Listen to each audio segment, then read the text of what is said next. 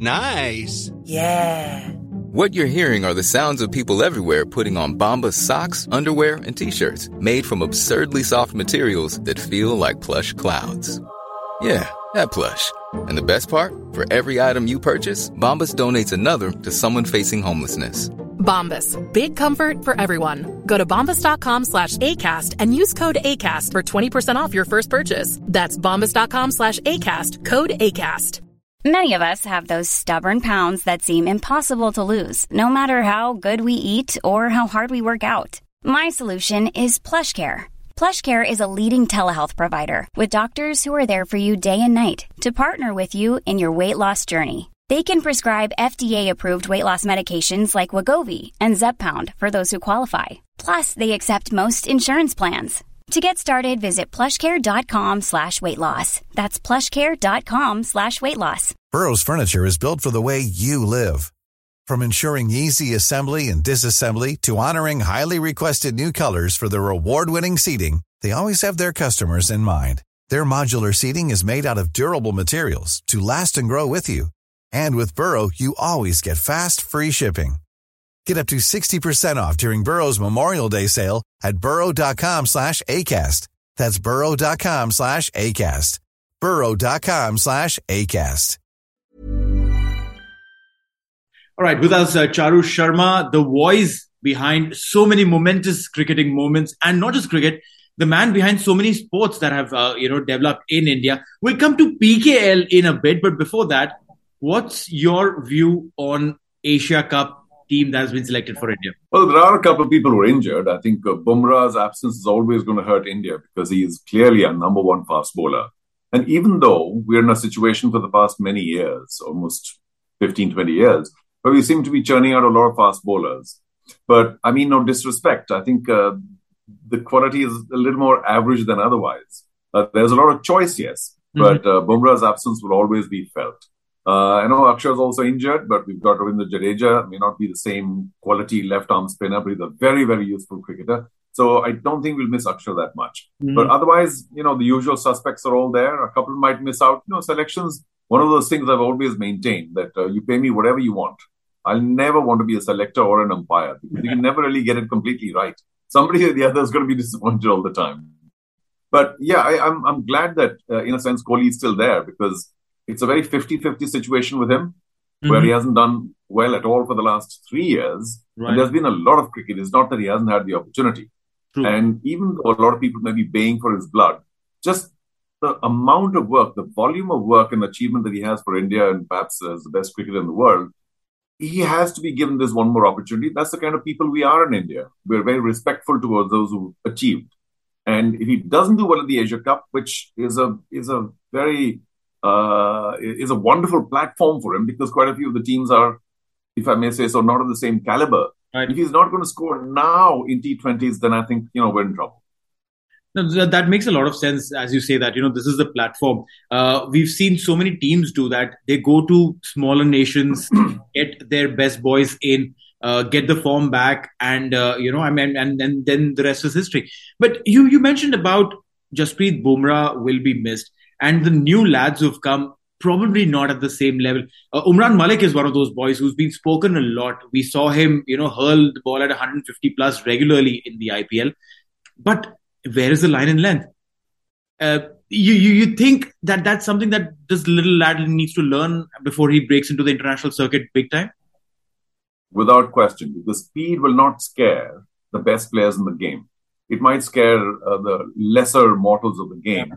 But, most of the developed countries that play cricket, or even some of the other countries, say Pakistan is developing as we are, there are a lot of very fast bowlers. So you can't scare them with speed.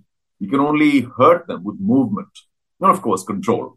So if you have both, like Dale Steyn, for instance, had, or Mick Johnson at one point in time, then you're talking. Then you're talking movement at 145, 150. That's very difficult to handle. So yes, he has a long way to go in terms of the movement angle of it or the control.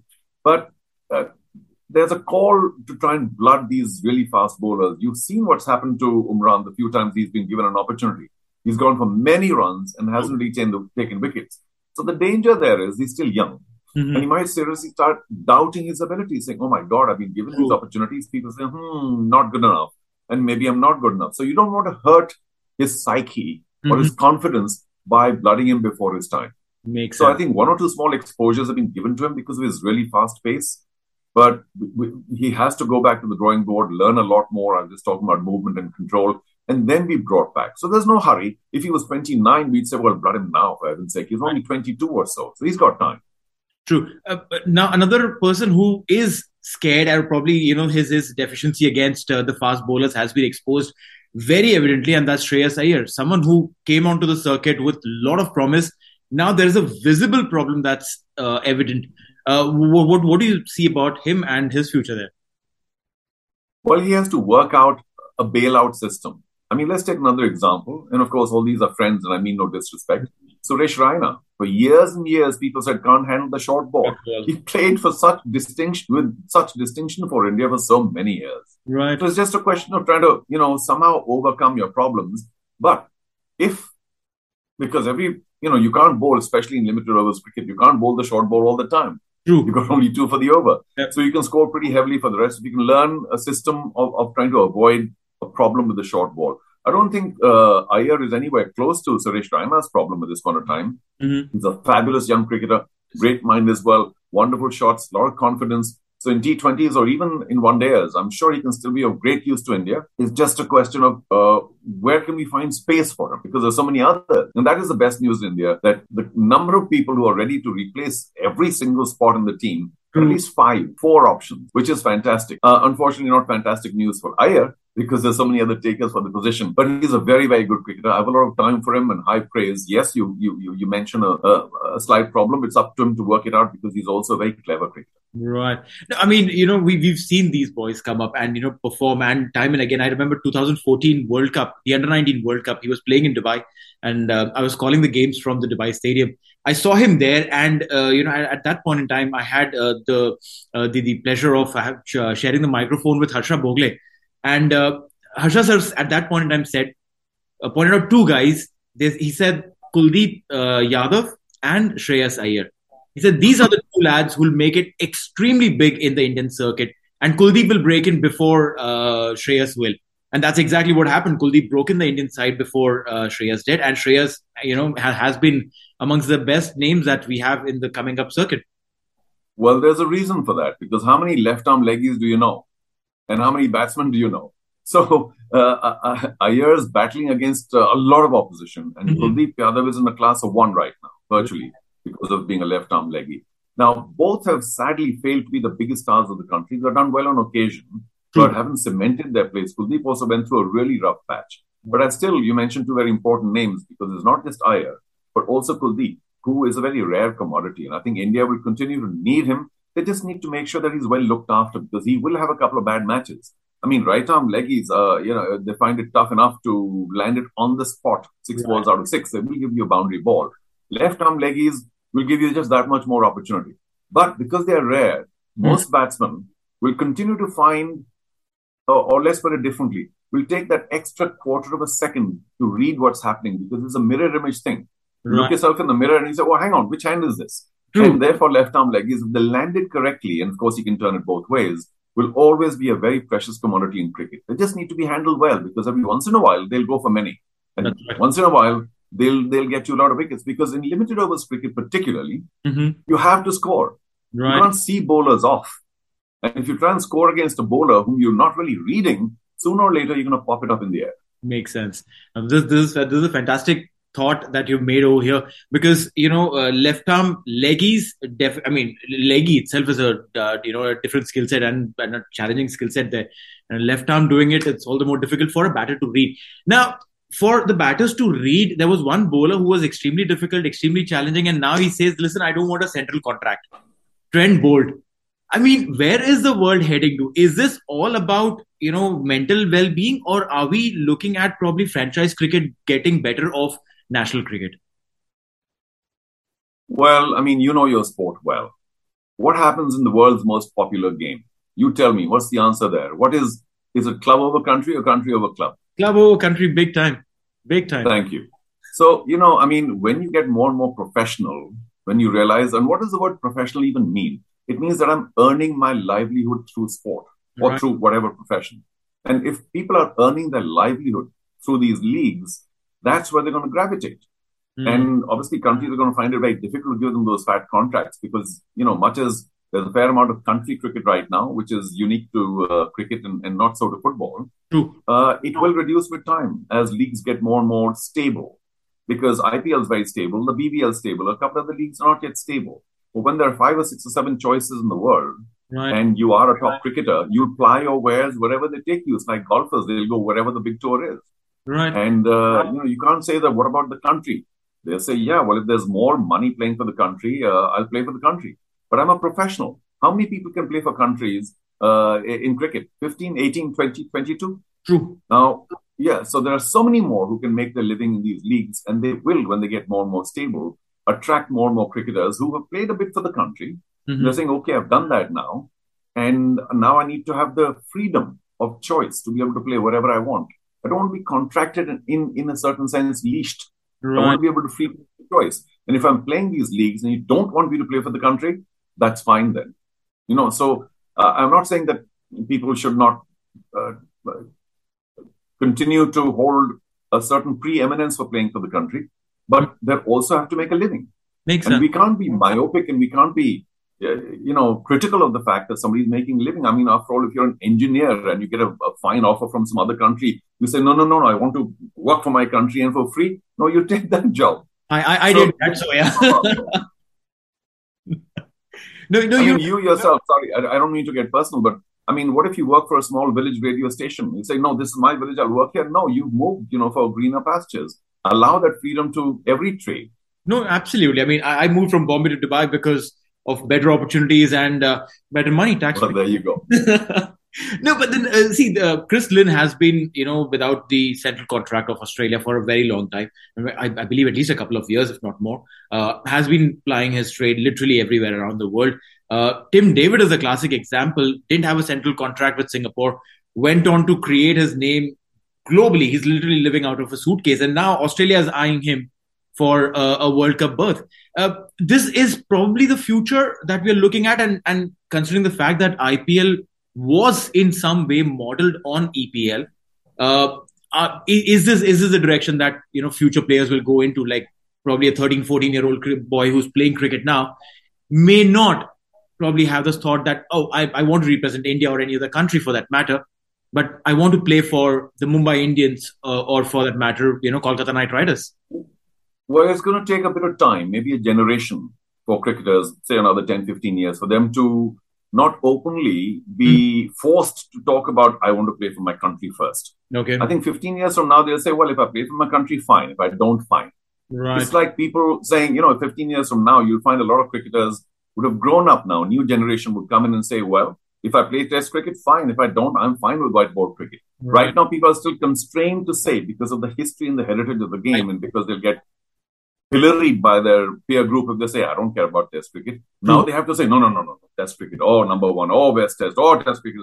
But, it's like those old mad comics where you say what you say, but you think something else. So now the cricketers are still forced to say test cricket is the ultimate proving ground and I want to play test cricket and test cricket. What they're really saying is, I don't really care, but I have to say this. I'd rather ply my wares in white ball cricket, make a name for myself, be available for countries around the world or leagues around the world or all these matches that happen. I might get more endorsements. I mean, who, with huge respect, wants to be a Pujara today?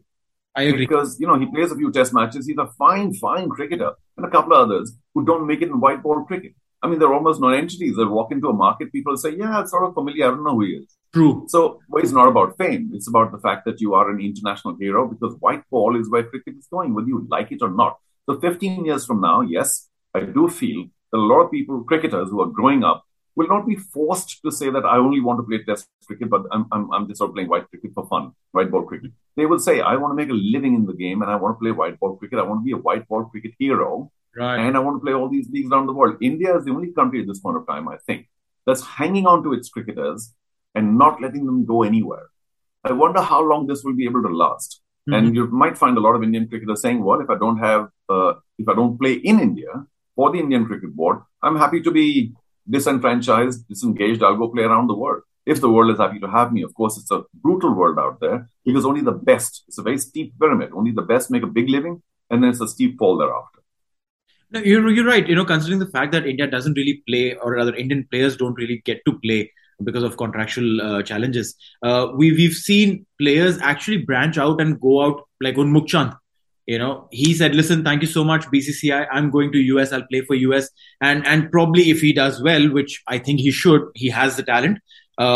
It will probably open up more doors and windows for him." Correct. So you mentioned one name because he had a very troubled last few years in India. But others, 10 years from now, may not want to go through all that trouble and then get sort of leg glanced, to use cricket language, and might go straight to other countries and say, I want to, try and play for you. And this dissemination of talent is not bad because it'll help other countries also rise when other talent comes in and starts adopting those countries. Maybe they'll go to Hong Kong or, I don't know, Nepal, anywhere else. All the rest of the countries, the developed countries as well, the Western countries. A lot of Indians may wish to, at a younger age, go migrate there and start playing cricket and hope to make a living as white ball cricket grows in these other countries. The problem with cricket right now is, there are many problems with every sport, but one central problem with cricket is that it's not growing quickly enough. Only the bigger nations are growing. So the rich are getting richer and the poor are getting poorer, even in cricket.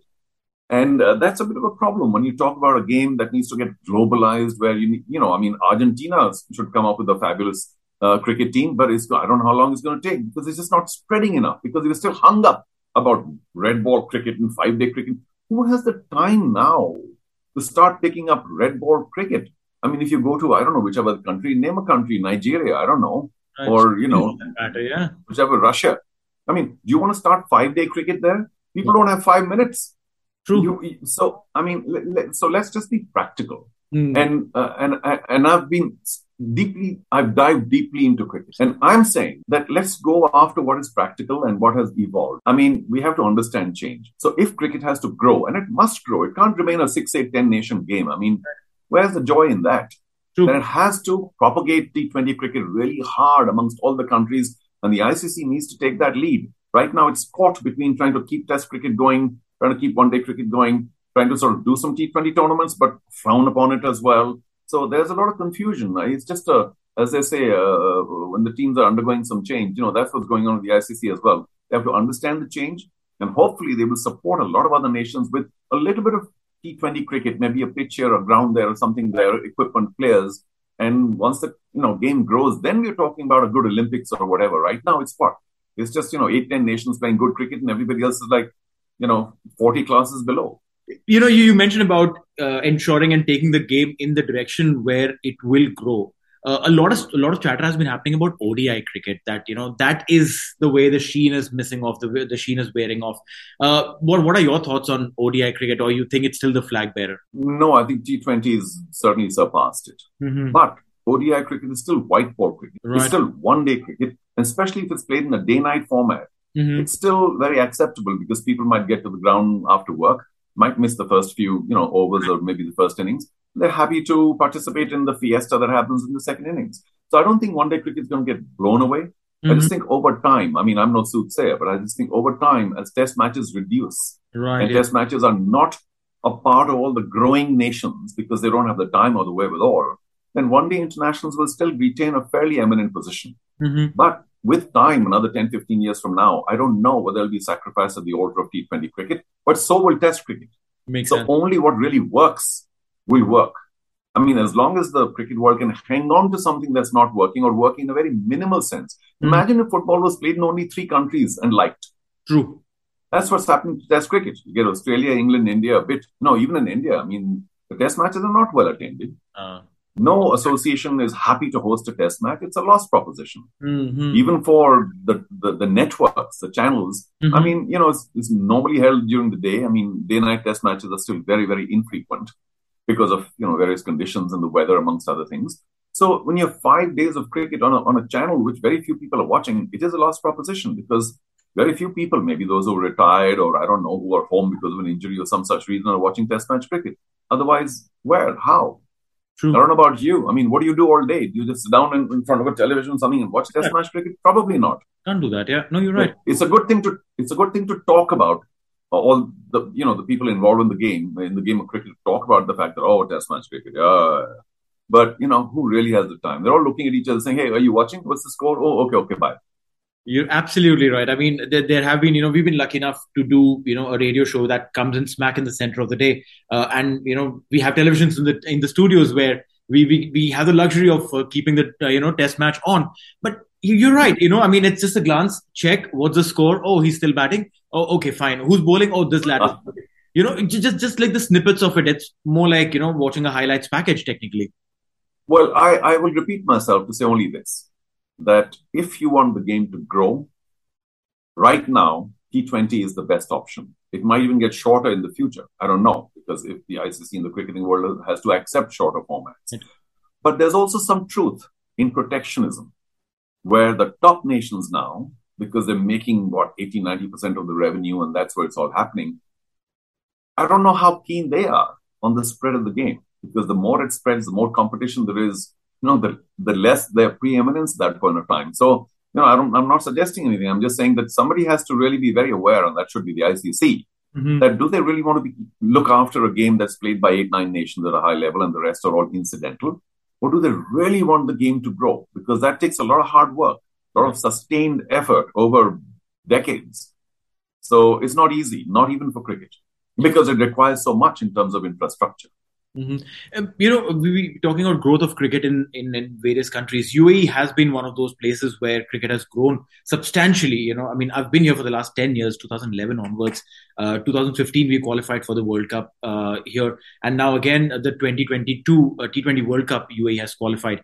The amount of influx that is there from Pakistan, from India, the boys technically coming in, it is, a side that has a combination of Indian and Pakistani boys.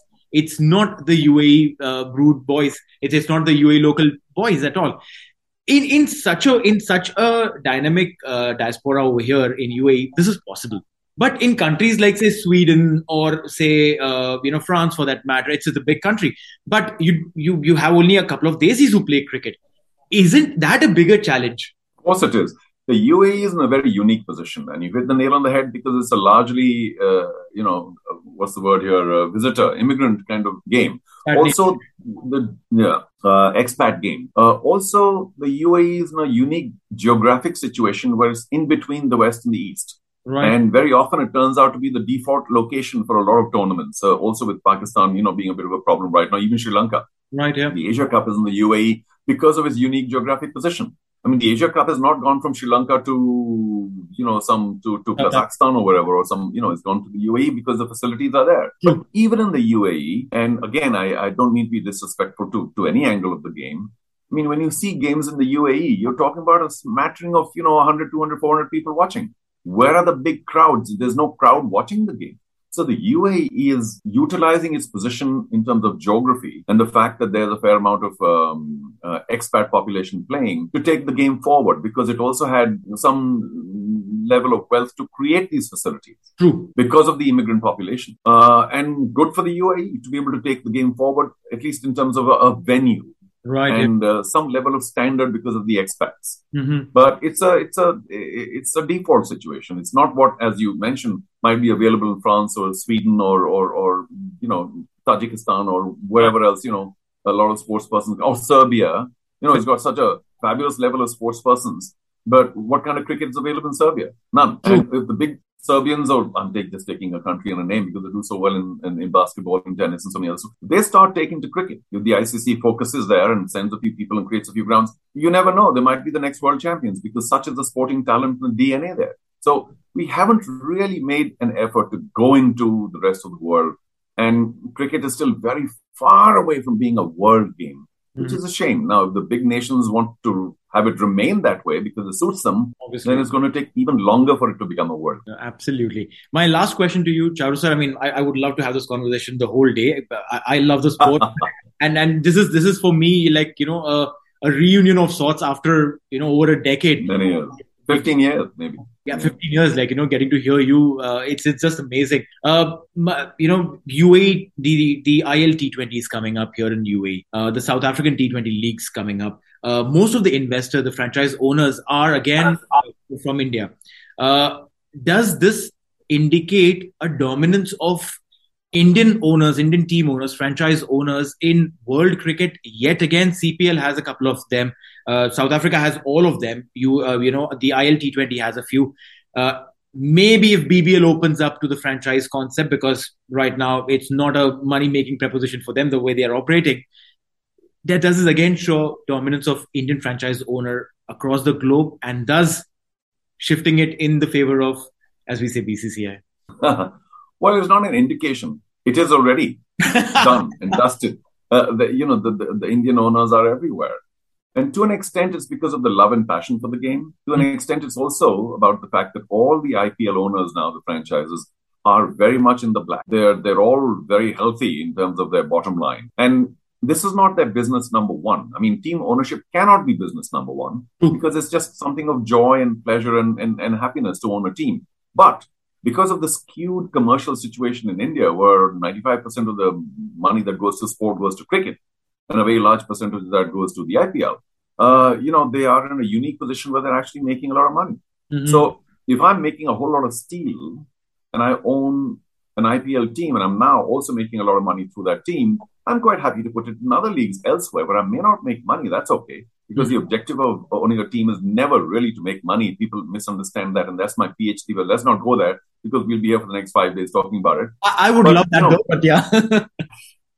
Why not utilize my excess of revenue over expenditure in the IPL by doing this for other leagues in other countries? Because I'm extending my brand, as it were. And ultimately, those who understand, brands and things and IPs and what have you, if you have a global brand, then my brand is so much more of value.